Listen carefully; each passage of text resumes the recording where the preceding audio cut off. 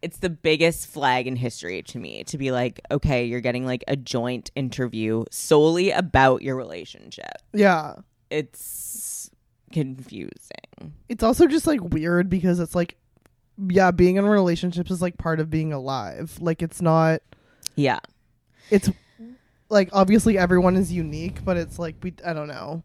To like hear the ins and outs of like, so how do you guys tick together? Well, I think that's the thing that I resented too, is it's like, yeah, like them trying to sell this like honeymoon phase, like kind of like enmeshed relationship as ideal. Yeah. Where it's like, so this article is just like enabling hetero hell. I mean, it's kind of like Twilight. It reminds me of reading Twilight.